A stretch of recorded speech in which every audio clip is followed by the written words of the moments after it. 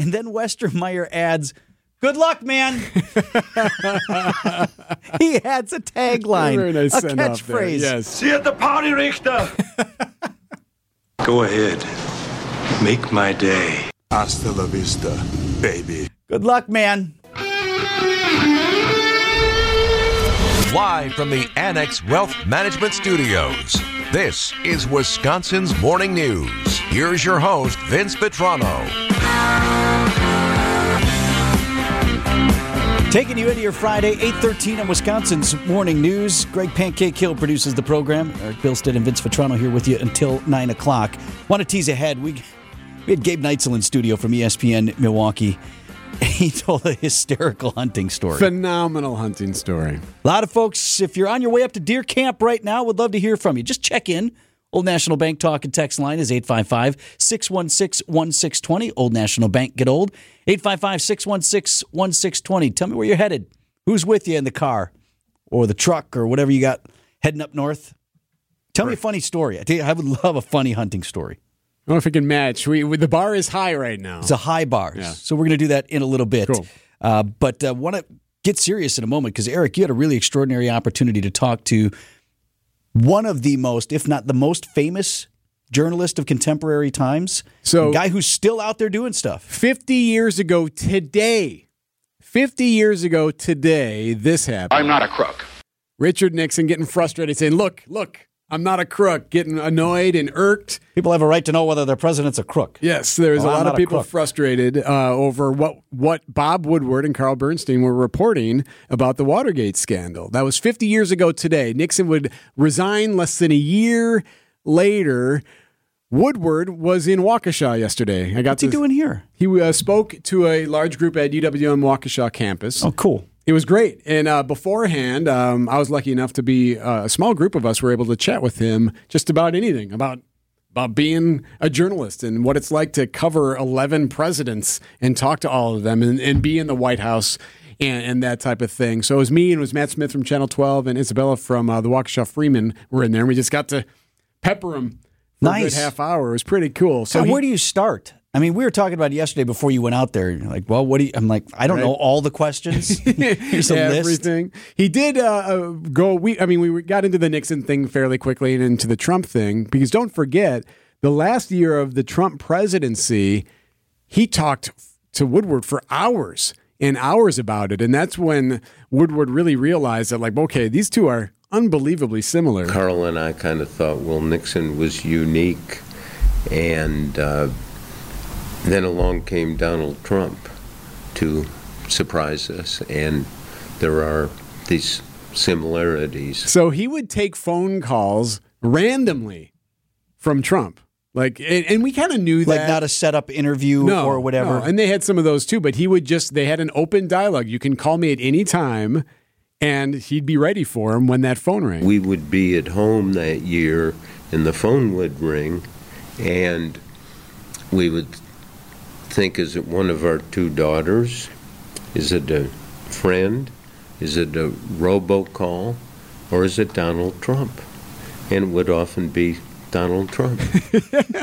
Oh, hello, sir. Hello, Mr. President. He's calling Woodward. Yeah, and that was always one of those, the MO of the former president was that he would always just call and just vent to different reporters and just off the cuff, just go. And it was different for Woodward because Woodward said usually what he would do, and he cited a great example here about how he would send questions to presidents. So like he told us that he once sent 30 pages worth of questions to George W. Bush. So like 150 questions.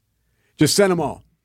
And his colleagues asked him, like, why are you doing that? Why would you say he's not going to read all that? Or why would you even do that? Why aren't you catching him in the moment because you're showing your hand? Yeah, typically, like, no matter what the interview is, if you're interviewing someone who's not used to being interviewed that often, they say, well, can you send me a list of questions? And usually I handle that. We're like, no. I'll give you some things that I want to talk about. Correct. I don't want to spell out a question, just so it's a more natural exchange, and I want to hear your actual answer. And here's what he had to say. The flow of news, the shouted question at the helicopter or at the press conference or something like that it actually doesn't do justice or belittles what a president often does.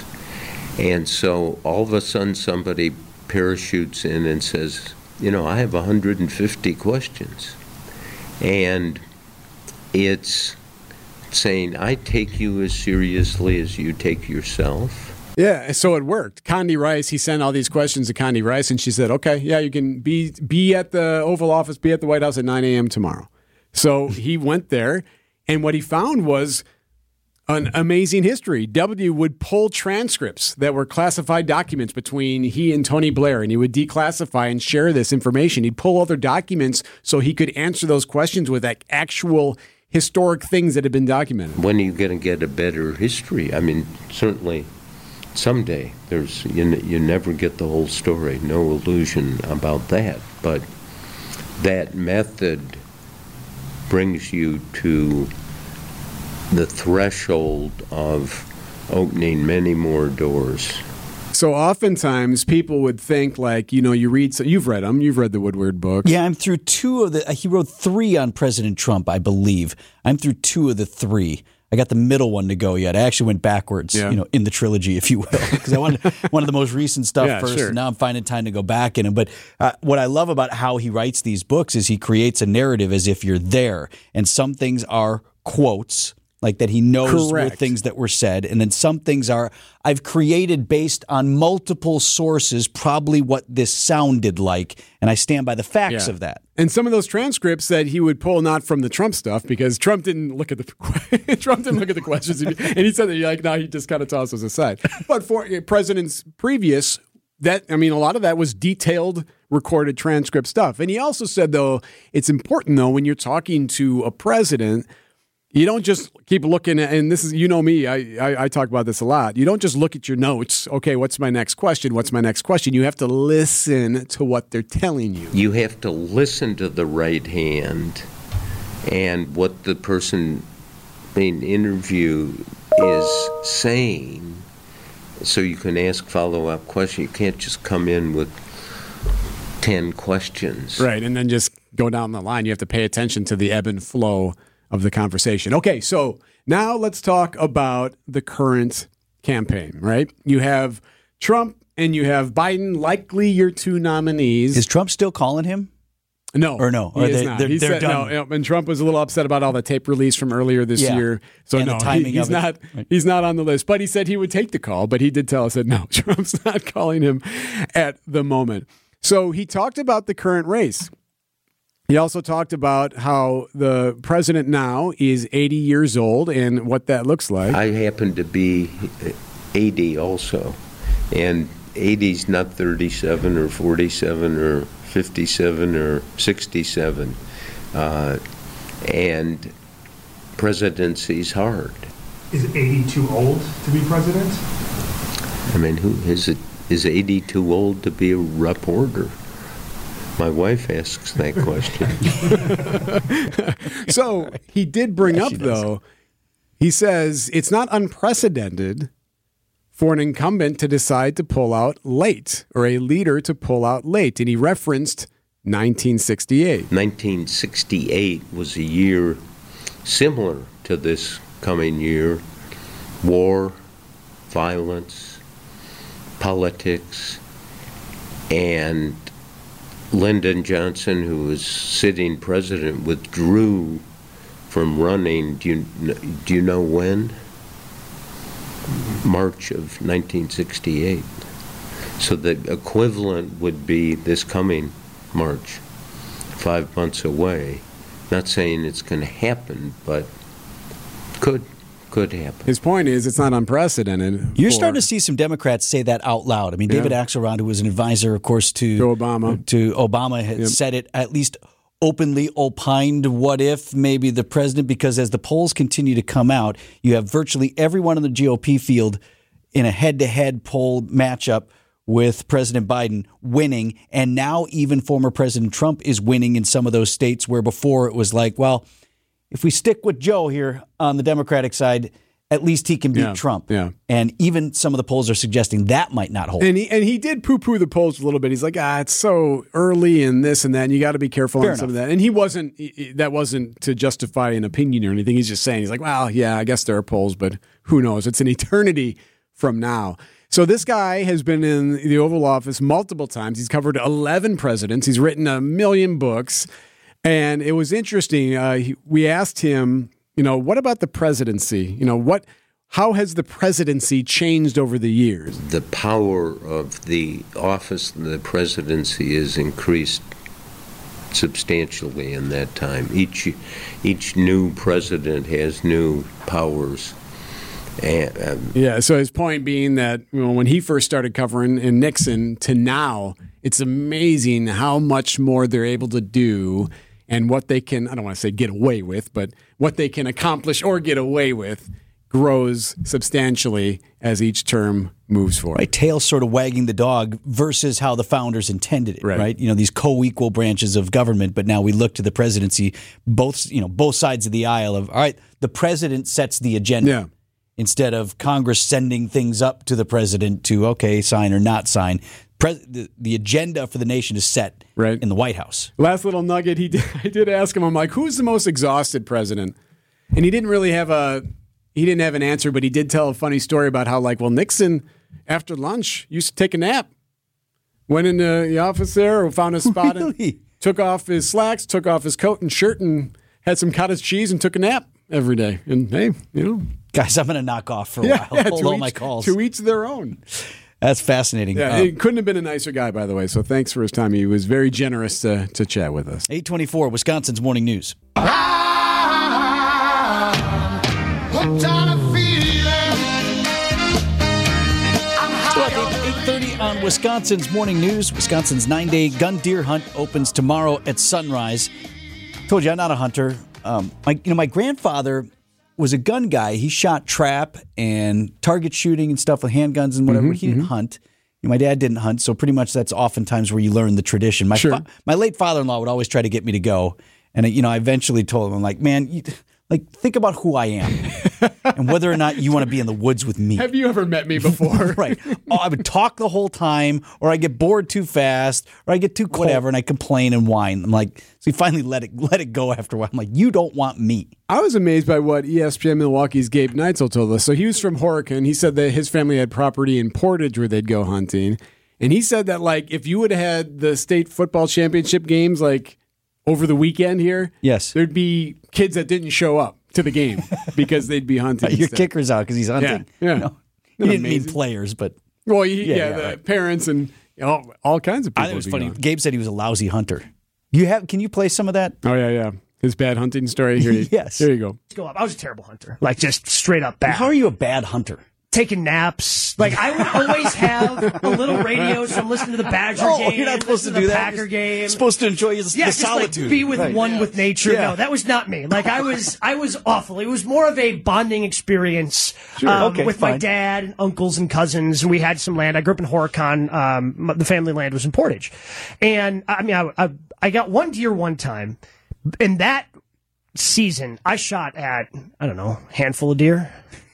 Some guys go 2 weeks, they don't see one. Well, so you were firing on multiple targets. So I was a little groggy. I just woke up from a nap, and about 30 yards away, I see a good sized looking buck. There you go. Okay, so slowly grab the gun, bring it up, click the safety off, boom. The deer, guys, this thing was 30 yards away. I swear to God. It didn't move. I swear it looked at me. Fired again, and then it just kind of ran off. Fine, I'll placate you. I'll run away. You were so far from it didn't move. Yeah. You would think, shot, man. You would think, just the sound alone would just scare it to run away. No, the deer somehow knew Nope. I was not the one that was going to be, it was so bad. And I shot at so many deer I missed. I finally did get one, but I had cousins telling me, we're going to get you one of those Rambo shoulder straps, which just load you up with ammo next year. So needless to say, Gabe's going to the football championships at Madison today. Yep. He is not going to deer camp. He's doing the Franklin Marquette game tonight. 8:32 on Wisconsin's Morning News.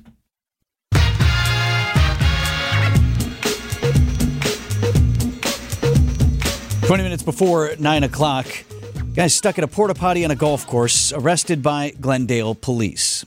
That's how the story ends. Okay. TMJ4 News got a hold of the body camera video. It's pretty amazing, as is the heroic and movie-worthy act of a couple of golfers at Lincoln Park. Do not forget about them. They play prominently in this story. So this was a police chase through Glendale. Actually ended, they were pursuing a stolen vehicle, ended in a crash right near the freeway. Some people were hurt. I mean, this vehicle collided with a couple of other cars. The video is pretty astonishing. Yeah, terrible crash. And so it was a very dangerous chase. 4 suspects then bail out of the vehicle. One of them arrested right away. And then 3 take off on foot across the freeway into Lincoln Park. And if you know that stretch on the North Shore, so you're just north of like Hampton Avenue. And now the whole thing's under construction now. But they had to run across the freeway. And if you run across the freeway there, headed west, you're right in Lincoln Park, the golf course there. And it was one of these nice days. I think it was Wednesday, and people were out there golfing and doing their thing. And so cops go in pursuit. A couple of officers actually drove vehicles onto the golf course. They're driving. Oh, no. Groundskeeper pulling his hair out. No, not on the greens. Not on the greens. One cop actually got in a golf cart and starts driving. You can hear whoever was working at the golf course like, yeah, just go right down one. Like holding this is from a movie. Because they had seen one of these suspects who was on foot run onto the golf course. Okay. So they finally chased the guy down. He is trapped in a porta potty. Yeah, you need to get the out. So you can hear him in there. Let me out. Yeah. So how is he trapped in the porta potty? TMJ4 News got a hold of the body camera video from the officers who were there. What had happened was the porta potty is lying on its side, door down. So, right, the only way out really, unless you like kick the roof off, right, is through the door. But the door is now on the ground. Now, this guy's in there going, let me out, presumably with contents on him. Oh, no. Glendale PD rolls the potty over then. Listen to this.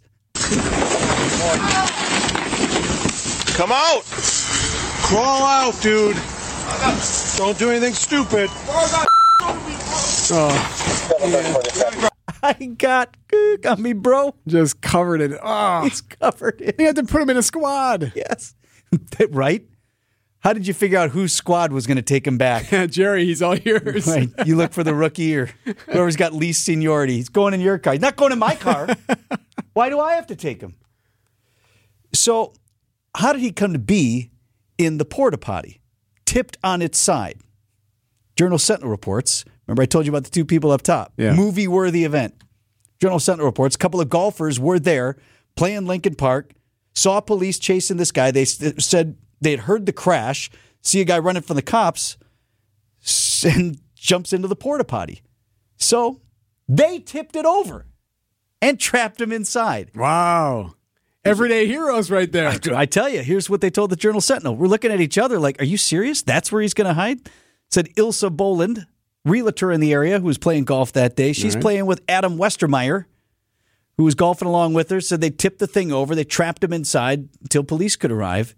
And then Westermeyer adds, good luck, man. He adds a tagline, Very nice a catchphrase. Yes. See you at the party, Richter. Go ahead. Make my day. Hasta la vista, baby. Good luck, man. I love it. Westermeyer, everyday hero.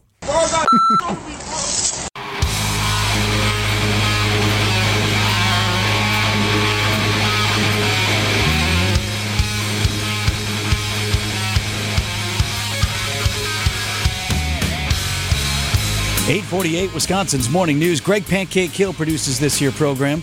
Got his nickname because he used to work at the Pancake House. Every week we have great ideas for the show. Some of them make it in, some of them not so much. So we assign Greg to whip up a little something with the leftovers. Here on this Friday morning is the Pancake Breakfast Special. What about breakfast? We've already had it.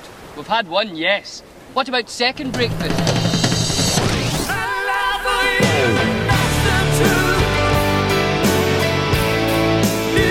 Things you don't want to hear from your doctor, your mechanic, or your NFL sideline reporter. I would make up the report sometimes. Yeah.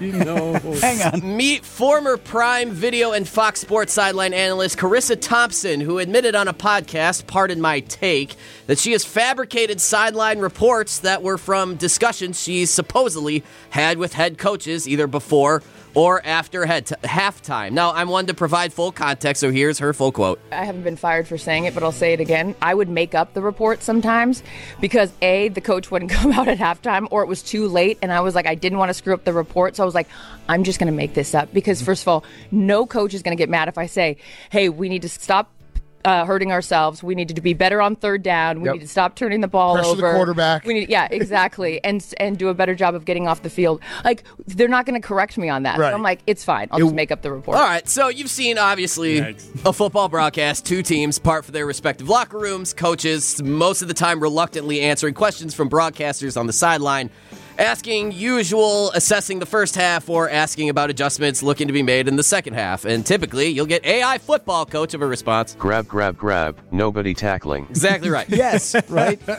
AI would be perfect in this scenario. Yes. But lying on national TV, that's Brian Williams at a helicopter level of lying. That's George Santos D1 volleyball double knee replacement lying. But as a result of this audio, it's causing kind of an uproar in the broadcast community. Sideline reporters from all networks absolutely dragging Carissa through the coals. However, not everyone is super upset about it. In that, yeah, you really only do get AI football coach in those reports. They're worthless. So, is this going to be... They don't have to be, you're right. But they are, mostly. Is this going to be a move that is going to change sideline reporting, or at least the interviews going in and out? I hope so. I have zero value in that because, coach is only talking because he has to. He's contractually obligated to. They don't say anything. They say the same crap every time. You see, I'm not looking Show for me another commercial. I'll watch a funny commercial over that. I'm not looking for the sideline reporter to talk to the coach. I'm looking for the sideline reporter to say, hey, I just noticed on the sideline here that, this guy's grabbing his ankle. Or this guy's in the tent. There's a heated conversation between two coaches right now. And then maybe even telling the camera guy, so the camera person at least gets on that. That's what they should be doing. Yeah, I'm totally with you in that, it's just, again, more AI football coach. We've got to be better at taking care of the football. How many times? Yeah. So, lying on TV, not great. But was it the worst lie to tell? Who knows? Eventually, maybe you'll see a good analyst ask a question. Yeah. Or maybe we'll just stick with the grab, nobody tackling.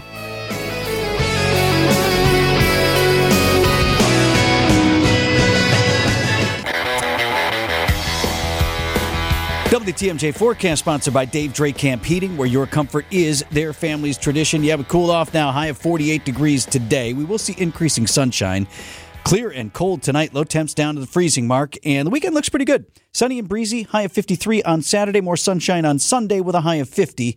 Right now at 44 degrees in Milwaukee. We cut out the middleman. Joe Zapecki and Bill McCoshen are here, and no Scafidi.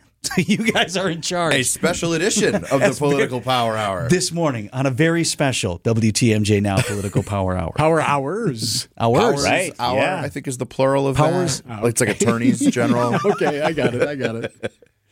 What do you guys want to talk about? We're gonna have a good time. We're gonna stick traditional, do the Political Power Hour. Okay. Special edition of, instead of Ask Steve Anything, it'll be Ask Bill and Joe Anything. Excellent. Get your questions ready. Light up that text line. What are your deep burning questions about Mr. McCoshen and I? We're going to go Bob Woodward on you, and then we'll submit 150 questions in writing. Right? That would certainly help fill the 3 hours. Did you hear that? Yeah. Eric got a chance to meet him yesterday and ask him all these questions. So it was interesting, though. He did say he brought up 1968 because obviously there's always talk about whether or not both the top candidates in Trump and Biden will be the nominees. And he said, hey, it's not unprecedented for a candidate to drop late, and he cited 1968. Where was the Democrat convention in 1968? Was that Chicago, right? Where is it next year? Chicago. Back to the Future. Now, Back to the Future. Here we go. What Mr. Woodward left out, or may have just neglected to mention, is that the primary calendar was not the same in 1968 as it is now. There are many, many more contests that allot delegates before March than there were in 1968. This is true. So, technicality. Who am I to quibble with Bob Woodward? But what happens if the nominee by vote, right, with accordance of all the states, whether caucus or primary, if that nominee by vote then just says, okay, I'm out, Like, then do they have to nominate? Does it go to the floor? All the Robert's Rules of Order you can stomach in prime time over a few nights in July. Can't wait. When you guys have super delegates, we don't have that. Yeah. All right, well, you got 3 hours to hash it out. Yeah, we'll get it solved. We'll get it solved. Zepecki McCoshen up next on WTMJ.